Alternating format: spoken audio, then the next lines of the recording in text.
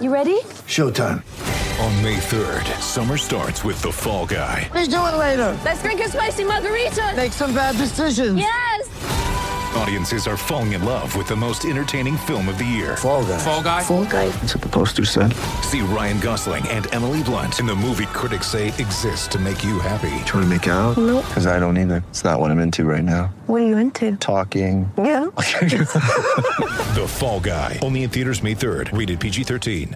With threats to our nation waiting around every corner, adaptability is more important than ever. When conditions change without notice, quick strategic thinking is crucial. And with obstacles consistently impending, determination is essential in overcoming them. It's this willingness, decisiveness, and resilience that sets Marines apart. With our fighting spirit, we don't just fight battles, we win them. Marines are the constant our nation counts on to fight the unknown. And through adaptable problem solving, we do just that. Learn more at marines.com.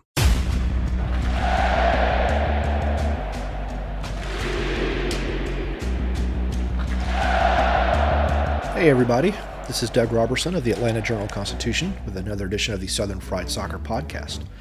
It is May the 6th, and on Saturday, Atlanta United will host Chicago at Mercedes-Benz Stadium.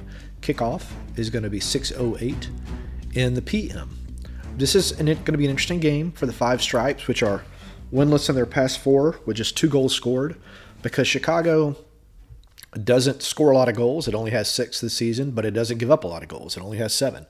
So I fully expect that Ezra Hendrickson, a good friend of Atlanta United manager Gonzalo Pineda, is going to try to bunker, going to try to get a couple of set pieces and see if they can beat Atlanta United 1-0, something like that. The Five Stripes have yet to show they can break down a bunkered opponent. This isn't indicative of anything Pineda has done. It was a problem under previous managers as well. It's a problem for teams around the world. When an opponent decides it wants to park the bus, it can be very difficult to break them down. Chicago, of course, has Xherdan Shaqiri. It's just added Chris Mueller. Hendrickson said on Friday that Mueller is going to be available. He was acquired from Hibernian in Scotland, where he barely played after being a pretty productive player for Orlando in Major League Soccer. Let's go through some numbers real quick, and then we'll start to talk. We'll hear from Pineda talking about a variety of things. Atlanta United is 2-0-2 at home. Chicago is 1-2-1 on the road this year. Atlanta United has scored 11 goals with 13 against, 5 of which have come from set pieces. Chicago, as I said before, is 6-7. Expected goals this season, Atlanta United 13.0, they should have, versus 12.3 allowed. Chicago 9.0 versus 10.3. So Pineda was asked about the morale of the team coming back after a really rough April, and here's what he had to say. Probably a good positive to see is we are unbeaten at home, and that's also another positive of. It's very hard to win in this league when you play away. I think it's one of the most difficult leagues in the world to play away, and because of the different conditions, weather, turf. So we are confident that now we'll have a good amount of games at home. Hopefully that brings the confidence. We always need our fans to be there cheering for us, bringing energy. And I think the morale of the team just needs one good victory, and then the morale of the team is going to be high again. I don't think it's low as well. That's something that I like about my team, is very mature for the age that we have, players very young, but they're pretty mature about things, and they know at times, you struggle at the beginning, but that brings everyone together at times, and adversity at times build teams in a better way than success, and especially at the beginning of the seasons. Talking about Seattle, like they are famous for doing that, like starting not great and then coming back stronger, because at times this adversity brings better communication and better things. So when you put all the dots together, then you're a better team at the end of the season. So part of the adversity that Atlanta United is dealing with is something I referenced earlier, and that is defending set pieces. It has given up 5 goals on set pieces, that's non-penalty kicks this season, which is an astronomical total considering they've only played 9 games. In the past, Pineda has said that they're not a tall team, so that is a factor. So I asked them if they were doing anything different this week to try to defend set pieces. Yes, we did. We've been training a lot. Yes. Yeah, that's pretty much all he wanted to say. But I got a question from a reader, and usually we'll save these for the mailbag, but I'm going to go ahead and do it now. How does a short team, such as Atlanta United, work in training on defending teams with taller players when you don't have taller players in your pool? And here's what Pineda said. Well, we've been putting, obviously, Jackson is tall, Alex DeJohn is probably not super tall, but he has some height and he jumps well. We put even Rob Valentino there. It's not about, for me, the height only. It's obviously the concentration and working together and the intensity and the mentality that we put on set pieces in everything we do in football.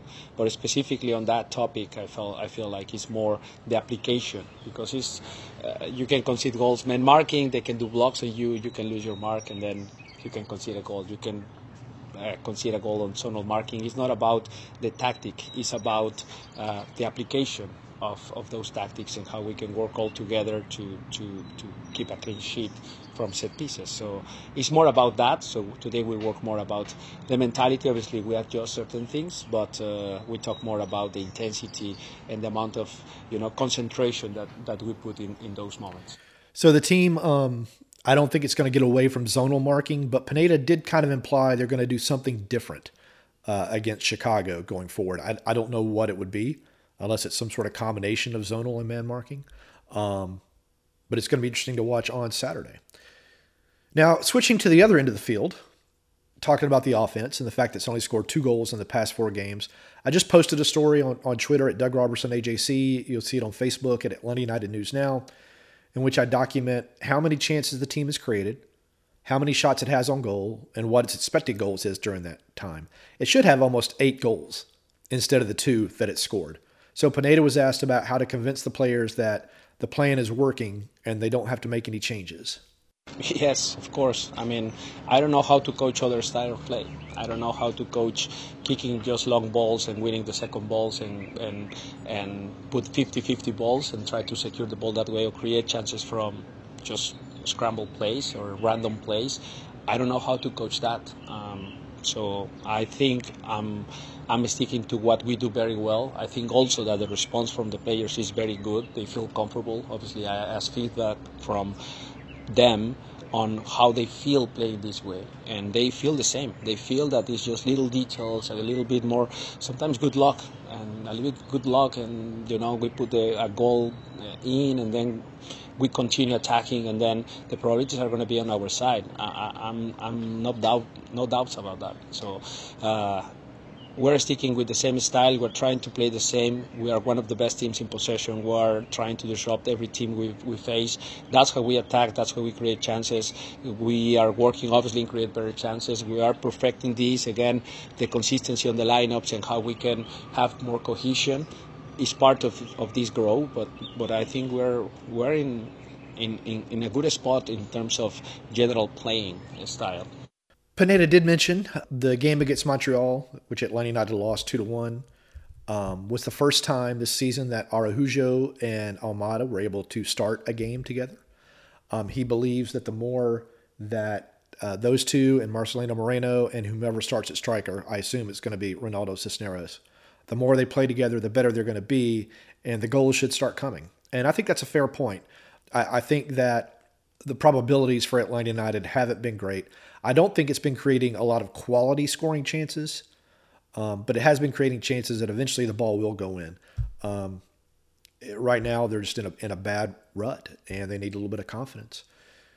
There was some news. There are 2 pieces of news this week, actually. The first was the team traded winger Jake Mulroney to Orlando for as much as $275,000 in general allocation money. It was a bit surprising. Mulroney is a popular guy in the locker room. He was kind of being used as a super sub. I think that had he got consistent minutes, he could have been an impactful player for Atlanta United, but with the players ahead of him, that just was not going to happen. So I'm glad he's going to get to go to Orlando and perhaps get a fresh start and perhaps get that consistent playing time. But here's what Pineda had to say about the trade. Well, maybe adding a little bit of flexibility for the next transfer window. Obviously, I think we were very happy with Jake. He was always reliable, good teammate, good guy. He said goodbye to his teammates, so we wish him the best in Orlando. He didn't request a trade for playing time or anything like that? This was just purely, okay. No. And you've talked about next man up. With Mulroney gone, who is the next man up at that spot that he typically played? Yes, we have multiple options there. We felt that we have some flexibility with some players, especially coming back from injury. For example, Caleb Wiley. We need a left winger. Caleb has done a very good job in there.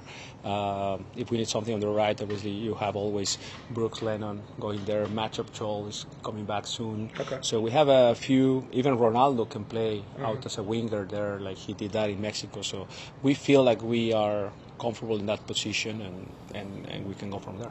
Now, the other piece of news that came out this week doesn't really involve Atlanta United, but it does involve two of the biggest teams in the Western Hemisphere, and that is Chivas and Club America, which are going to play on September 25th at Georgia Tech's Bobby Dodd Stadium, which was one of my favorite venues covering Atlanta United because of the skyline in the background and the fact that I've never been to a stadium in Europe, but that's what it felt like to me, the closest thing in North America probably to that. Again, the game is on September 25th. This is known as the Super Classico rivalry. It is going to be played on the turf at Bobby Dodd Stadium. The game time has not been announced yet. Now, some of you went on Twitter and were asking, well, why can't Atlanta United play U.S. Open Cup games at Bobby Dodd Stadium instead of doing it at Kennesaw State, for example? Or why can't we do X and X at Bobby Dodd Stadium? Well, there's a couple of really good reasons. I don't know if you've been to a U.S. Open Cup game at Kennesaw State Stadium for Atlanta United in the past couple of years, but they don't sell out. So why in the world would you try to lease a stadium at Bobby Dodd that seats, 50-something thousand when you only need about 6,000 at most seats? That's just prohibitively expensive. Now, I know you would probably counter, well, more of us would show up if it was at Bobby Dodd instead of Kennesaw State. But business doesn't work that way. I think it's cool. I hope it sets a standard of other teams coming to try to play at Bobby Dodd. I'm looking forward to going to the game. I think I'm in town that weekend. I need to go and look at Atlanta United's schedule. But I think it's going to be awesome for the city. I think it's going to be great for those two teams. And it's going to be a lot of fun. All right, we're going to go to a break now. And when we come back, I've got one really long question to answer from the mailbag. And then I want to talk a little bit about a blog that I wrote earlier this week. This is Southern Fried Soccer from the Atlanta Journal-Constitution. When you need mealtime inspiration, it's worth shopping Kroger, where you'll find over 30,000 mouth-watering choices that excite your inner foodie. And no matter what tasty choice you make, you'll enjoy our everyday low prices, plus extra ways to save, like digital coupons worth over $600 each week. You can also save up to $1 off per gallon at the pump with fuel points. More savings and more inspiring flavors make shopping Kroger worth it every time. Kroger, fresh for everyone. Fuel restrictions apply.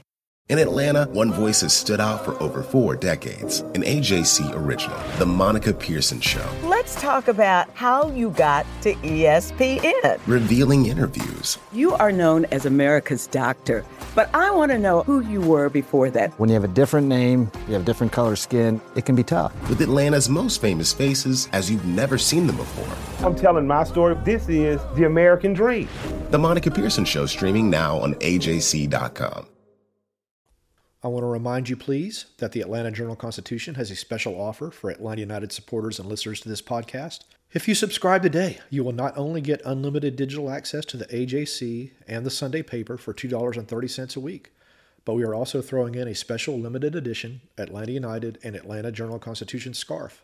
So sign up now at subscribe.ajc.com/UTD scarf. That's subscribe.ajc.com/UTD scarf. Now, the question that came in is they asked to remain anonymous, and that's fine by me. In general, what do I think of Pineda? Is he engaging? Does he go out of his way to explain what he's thinking, his tactical approach, etc.? Is he taking the club ambassador part of the job seriously? Yeah, I like Pineda. Of course, the bar was pretty low with the previous manager in terms of communication and information, but Pineda has gone very much out of his way to try to explain his thinking on tactics, his thinking on personnel. Sometimes he doesn't want to give away information regarding, like set pieces and things like that. And I understand that because it could put them at a tactical disadvantage. But he has been about as open and honest and communicative as he could possibly be. Now, some people don't like his tactics yet. I would say I understand based upon the results. I would also say that the team is still yet to be able to put out a first-choice lineup. Again, 9 different starting lineups in 9 games. I think Saturday you're going to get to see the same lineup as you saw against Montreal, which will be the first time this season. And hopefully you'll get to see some chemistry and some cohesion and confidence start to build. Because I know I'm tired of writing the same storylines every week from this team, to be quite honest. Now, do I agree with some of Pineda's tactics? Not always. I would much prefer the team put in some early crosses as opposed to always going to the end line and putting in crosses. There's some personnel decisions that I don't agree with, but I'm not the manager, and he knows infinitely more about soccer than I do. As far as being a club ambassador, you know, they've opened up training to the supporters a couple of times for these big kind of parties. Pineda's gone out of his way to be engaging with the fans, much more so than really any previous manager. I think he gets what Atlanta United wants in terms of being a brand and a club, and he executes that pretty well. And I want to thank y'all for that question. Now, I want to go into a blog that I wrote on Monday about Marcelino Moreno because I got a lot of negative stuff on Twitter about that, and that's okay. I don't write stuff to get clicks. I write stuff because I believe it. I write stuff that I think is fair. And I thought what I wrote about Moreno was fair. To sum it up, I said that he is a good player who has a chance to be a very good player if he'll play within Pineda's system. I think too often he tries to do too many things one-on-one, too much dribbling. And while he can beat somebody off the dribble, it seems like more and more he's losing the ball off the dribble and then not tracking back. Pineda has said many times he wants the ball to move quickly. He wants the ball to move side to side. And often, when Moreno gets the ball, he puts his head down and he starts going at defenders. And that's fine. But when you do it every time, it becomes predictable. It slows down the offense. Your teammates are going to stop making runs because they're not going to get the ball. It slows down everything. It gives the defense a chance to get back. And I know that Moreno can be a pass and move player. I've seen it 100 times. But this season, really ever since he scored that magnificent goal against DC United, it seems like he's kind of fallen in love with trying to do that over and over again. Again, I think he is a good player. He has a chance to be a very good player. I'm not saying that he's a bad person either. I have no idea who he is as a person. I know he's a family man, and I know he said he loves his family and he loves God. He seems like a good guy on the field. He's a quiet guy. My point was simply, try it. Try to be a pass and move player. See what happens. And then I said, and if he can't do that, then Pineda's going to have to make a tough choice. He's either going to have to let him keep doing what he's doing and see if the offense can somehow develop around that, coach him up to be a pass and move player, or he's going to have to consider putting him on the bench. And I know Moreno doesn't want to go on the bench, so to be happy, he'd have to be traded or sold. It's not personal. It happens 1,000 times in professional sports. Anyway, that was the point of the blog. We got one more question in here from Robin. Who are the top 2 targets for the next transfer window? Atlanta United has quite a few roster slots open right now because of season-ending injuries and things like that. I wouldn't be surprised if Matthew Hoppe doesn't come in the summer transfer window. But the only way he comes in is if I think Atlanta United gets rid of someone, because he's not going to leave Europe to come to MLS and still not get playing time and still not start, or I wouldn't if I were him. And I think the other one is Atlanta United is probably going to try to find a veteran midfielder. They got a lot of young players. They're mature players, but they're young players in the middle right now. The loss of Ozzy Alonso earlier this season to a season-ending ACL injury really put a cramp in that. So I think they're probably going to try to find someone, maybe not as old as Alonso, but who has some veteran experience who can come in. Obviously, they can't do a DP deal because they're all filled up there. But somebody who could come in and just be a little bit of glue, be a leader. Because the team still, I think, lacks some on-field leadership right now. There's no one getting in the referee's face to complain about stuff. There's no one getting in opponent's face to complain about stuff. There needs to be some fire right now. All right, we're going to wrap up the Southern Fried Soccer podcast. I'm your host, Doug Robertson. As always, you can find me on Twitter at Doug Robertson AJC and on Facebook at Atlanta United News Now. Please consider clicking, sharing, and subscribing to this podcast. And as I close every podcast, just please hug your loved ones, talk to your loved ones, tell them how you're feeling. It's very important. I want to thank those who've reached out to me these past week.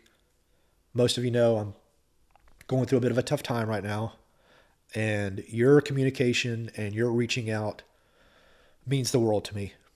I can't repay you for it. All I can do is say thank you and offer the same to you. This is Southern Fried Soccer. Y'all take care.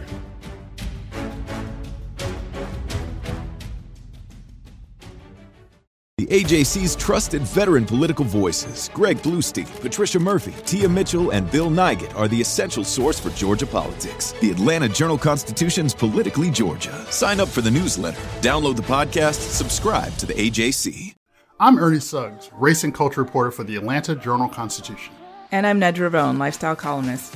Atlanta has been known as the Black Mecca for so many years, but that means something different to everybody. It means everything to me. I've been living here for 24 years, and I am still amazed at how rich the city's Black culture continues to grow. Every day I wake up, I learn something new. Well, you all can learn something new by subscribing to the Atlanta Journal-Constitution's new newsletter called Unapologetically ATL. It's all about the people, the events, and the entertainment happening in Metro Atlanta that Black people might want to know about. Like historically Black colleges and universities. Atlanta's thriving art scene. And the city's growing neighborhoods. Wherever you live, we want to hear from you. We want to hear what issues are important to you. So subscribe today at www.ajc.com/unapologeticallyatl. Only from the Atlanta Journal-Constitution.